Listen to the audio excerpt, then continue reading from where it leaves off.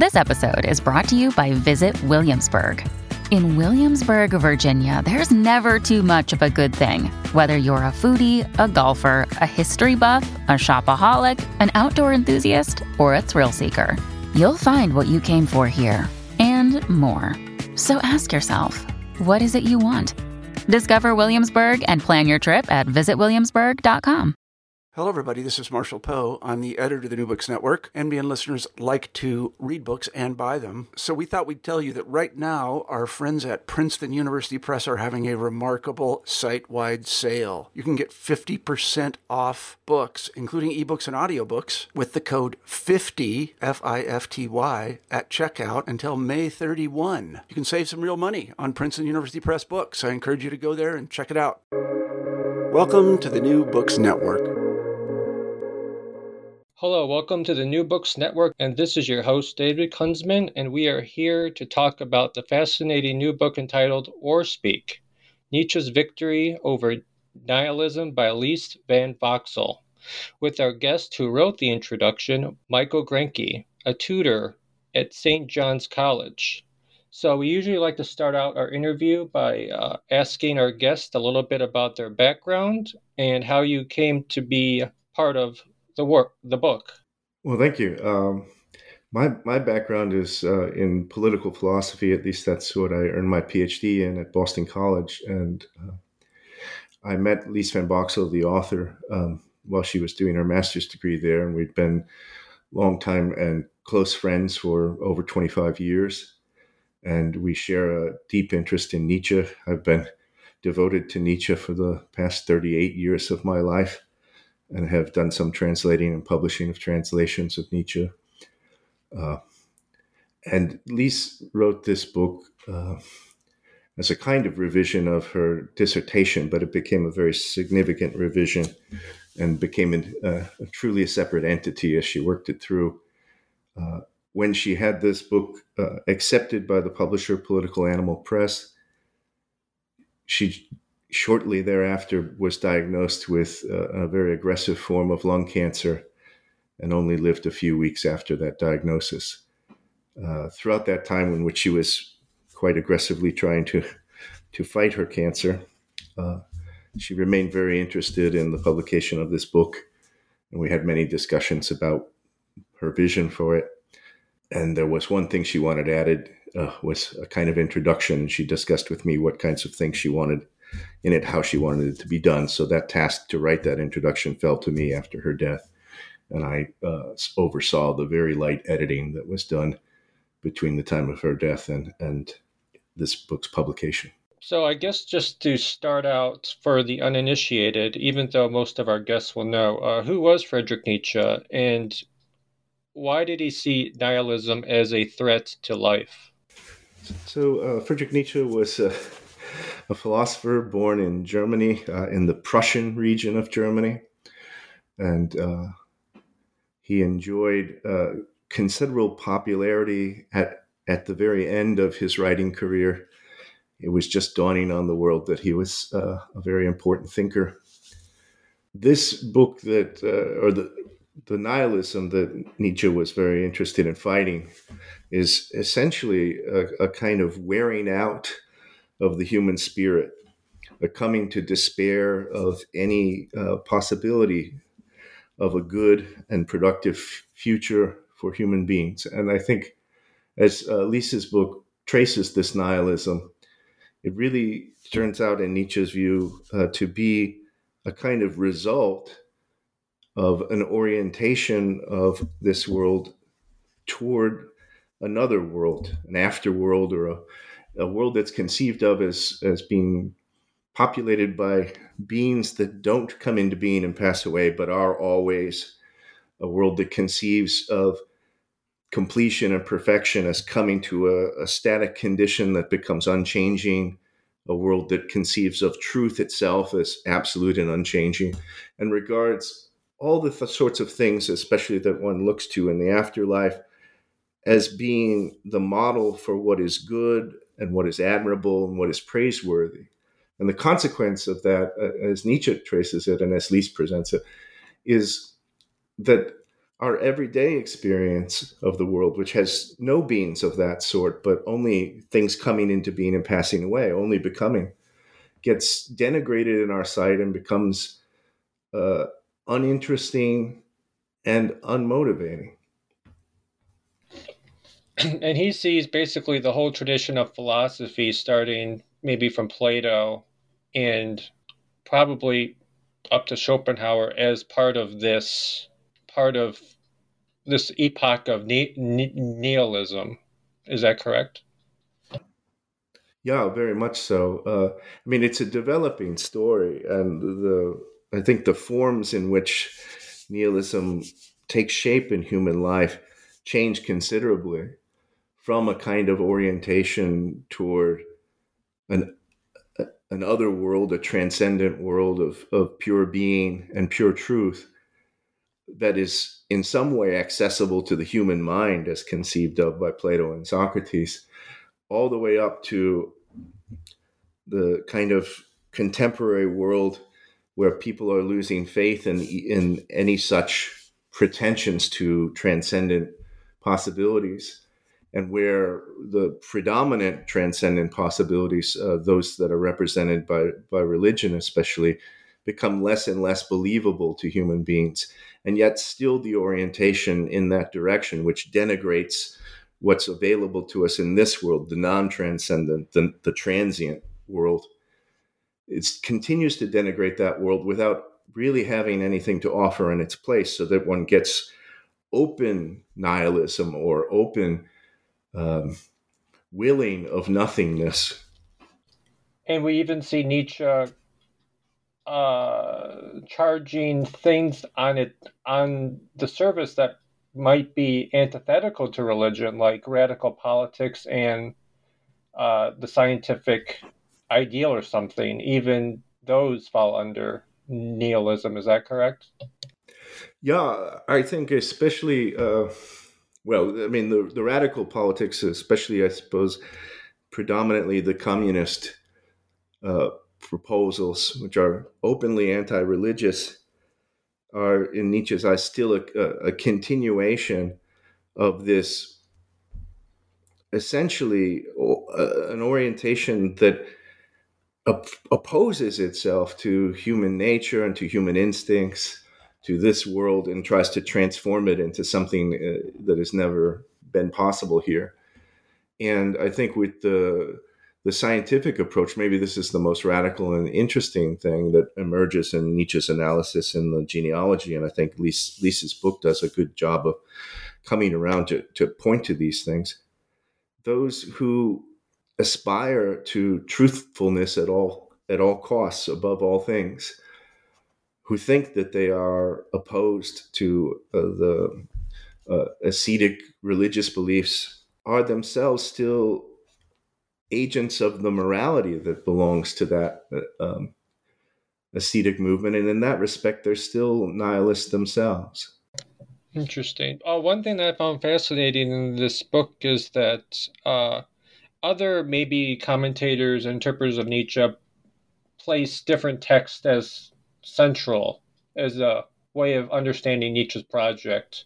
Some people may pick, Das Buch Zarathustra because of, the grand poetry, or the gay science because that is the, I guess, the womb in which all the ideas that will later develop into the mature works. But Lees places the genealogy of morals, not the works that center the aphoristic or the poetic, but just the three essays. Why do you think Lees would place the genealogy of morals as the central text in which to understand Nietzsche? Well, I think Lees is following out textual clues that are contained on the genealogy of morals, especially a small clue that she makes quite a lot of in Nietzsche's preface, which describes his own intellectual history from the age of 13 when he tried to solve the problem of evil, and a development of that. And I think Lees takes that anecdote as a real centering clue. It identifies the problem of nihilism as it's emerging. It's first emerging maybe in the context of the problem of evil for Nietzsche. It identifies that as the problem that belongs primarily to Nietzsche. And then I think later parts of the text, especially the beginning of the third essay of the Genealogy of Morals, Lys points to the very opening section of that as making reference to a previous thought, especially with a kind of question that Nietzsche posed to the reader. He says, "Am I understood?" And then there's an ellipsis, and then he says, "Have I been understood?" And I think Lys makes a special note of the past perfect "have I been understood" as a way to try to indicate that in the genealogy, Nietzsche is really performing a kind of summary. And I think her explication tries to show that in that one section of the Genealogy of Morals, there's, I think, what she calls a diamond hard condensation, or not, that's not precisely what she says. She says it has diamond hard density, that it encapsulates his whole prior teaching. So the Genealogy of Morals turns out to be, it belongs to the period of, at least in Nietzsche's short lifetime, what was his mature works. It's a post-Zarathustrian work. It's a supplement to Beyond Good and Evil. And so there's a good case to be made that a lot of what Nietzsche was most interested in is coming together here. And then I think the better case that Lys is making is the problem that he identifies as his problem, as central to his thought and inescapable throughout his intellectual career, is the problem that the genealogy directs itself to, which is nihilism. So briefly in your answer, you you presented in the introduction of the genealogy, Nietzsche explains when he was 13, he tried to discuss the origin of evil, and he identifies as two prejudices, the theological and the moral, and he saw them tied together. What were the theological and the moral prejudice, and what are the consequences when they become unraveled? Well, I think the theological prejudice was the prejudice that regarded the good as belonging to this other realm outside of the world of coming into being and passing away. So it's the prejudice that regards the good and the true as being absolute and unchanging. The moral prejudice was what Nietzsche, I think, refers to as a kind of dogmatism in Beyond Good and Evil, the tendency to universalize moral claims. So the claim that what's good for one person and in one circumstance is good for everyone, regardless of particular circumstances. So the two were the absolutizing and the eternalizing, that's the theological prejudice, and the universalizing, that's the moral prejudice. I think when you take them apart, as Nietzsche indicates, when he was able to separate them, he freed himself from some of their grip. Maybe the most important thing about taking them apart is that the moral prejudice gains a certain authority from the theological prejudice. That is the claim that there's a stable, unchanging, and authoritative source for the moral claims is taken away when you separate the theological prejudice from the moral prejudice. And after that's taken away, I think one's attention comes to seek for a different source for the moral claims, and that turns one's eye eventually to human beings as the originators and creators of moral systems. That turning really frees oneself, I think, even from the grip of particular morals, by seeing that there are both human beings who are responsible for the moral claims and that there are differing moral claims stemming from differing human beings of different sorts and those who have different aims. So one of the chapters is entitled "Philosophy is Genealogy is Psychology," and the title is of the main work that Lys wants to focus on is the Genealogy of Morals. What is the genealogical process, and why does Nietzsche want to make this I guess, the backbone of his philosophy. So I think most of us probably are familiar with, if we're familiar with the term genealogy, we're familiar with it from family trees, which are basically maps of descent. And I think Nietzsche sees the world that we live in as populated by beings that are coming into being, passing away, always changing, and that they all come from previous beings that were in existence, so that everything that exists now, every being that exists now, every person that exists now, comes from prior existing beings. The genealogical approach tries to trace those descents in order to inform oneself primarily about things that one has, that beings have inherited from their line of descent that don't make any sense if you look at them right now as they are. So remnants, vestiges, it's essentially a kind of thinking that is, intrinsic to various evolutionary theories, because Nietzsche wasn't in any way a simple Darwinist. And he thinks this is the right way to go about addressing the character and understanding what you are yourself, and also what other human beings and other beings are, if you want to really take account of the way in which they're continuing to change, and that they are products of descent with modification. So since the job of the philosopher in the epoch of nihilism, as Nietzsche sees it, as creating stable systems in which truths are timeless and enduring, what does Nietzsche see the job of the philosopher now, the new philosopher, as he calls it? I think the first job of the new philosopher is to break the the pattern of his predecessors, and embrace an affirmative approach that doesn't lead to a nihilistic spiral. So that's the first job. But part of that means embracing the changeability of things, not insisting on permanence and absolutism. Being experimental is, I think, a very important part of the job of the new philosopher. Recognizing maybe something like this, that we don't really yet know fully what human beings are, and maybe because of their changing character, we can't know fully what they will be.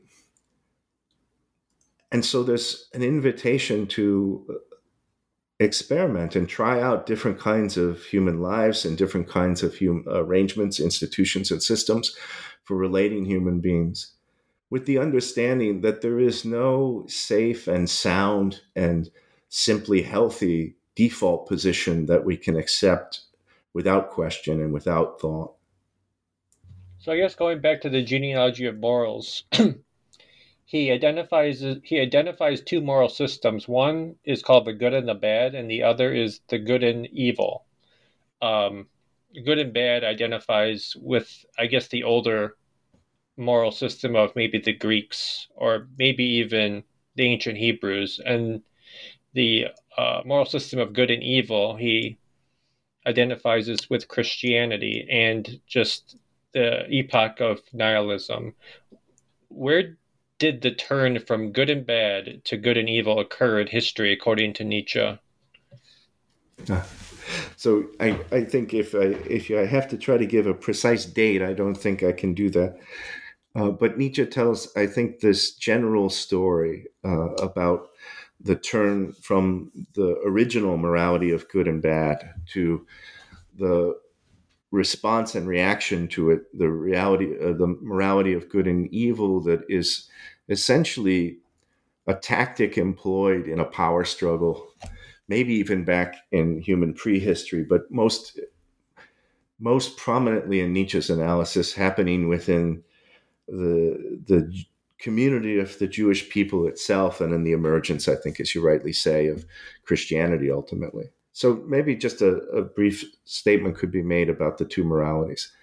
The first morality of good and bad, Nietzsche says, really originates in the moral creative act of a triumphant ruling people, a conquering people that just feels good about itself in its own self-assessment as honestly as it can, and calls itself and the people that belong to itself and those who are like them good, and then has a secondary principle, the bad, which is essentially everybody else, everyone who's not like those ruling people.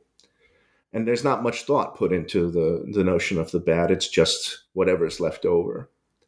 This is an essential, immediate, affirmative assertion by a group of people that feels powerful and adequate and untroubled by their condition in the world.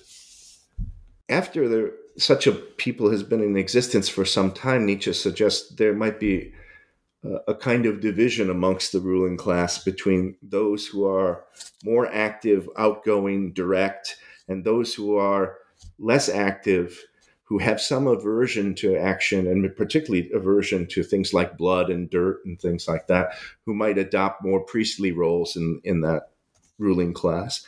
And once that division happens between a kind of ruling warrior class and a co-ruling priestly class, there's a rivalry and an opposition between them. And the priestly class, I think Nietzsche indicates, tends to degenerate because it realizes it can't effectively oppose in direct action, in battle, their warrior rivals. And so the priests become more and more, I think, inward dwelling and frustrated, and they tend to develop psychic issues, psychic dissatisfactions for the frustration of not being able to let out their urges. This makes them degenerate more and more in the direction of the oppressed underclass that itself has suffered the same kind of psychic hindrances and frustrations as a result of being conquered or of being ruled by a class that separates itself from them. So it's the origin of the rival morality of good and evil comes out of pent up and psychically complicated frustrations that try to recast the public consciousness of and the public language that describes what is right and wrong, what is praiseworthy, what is admirable, what is not admirable, as a weapon to try to overcome those that are ruling over them and that they can't overcome in a direct physical confrontation. So the morality of good and evil is part of an unannounced subterranean psychic war that tries to convince those who are in power and who feel good about themselves, who have instincts of nature that they approve of, that they shouldn't feel good about themselves, that their instincts are wrong, that they are evil. So the people who were claimed to be good in the previous morality are now called evil, and that's the primary moral creation in this revolt that it gives rise to the morality of good and evil. Evil is the primary value, and good is just the negation of the evil. So it's a kind of empty or negative concept. This is what emerges. This is what gives rise to, in a way, a rejection of this world in favor of another world.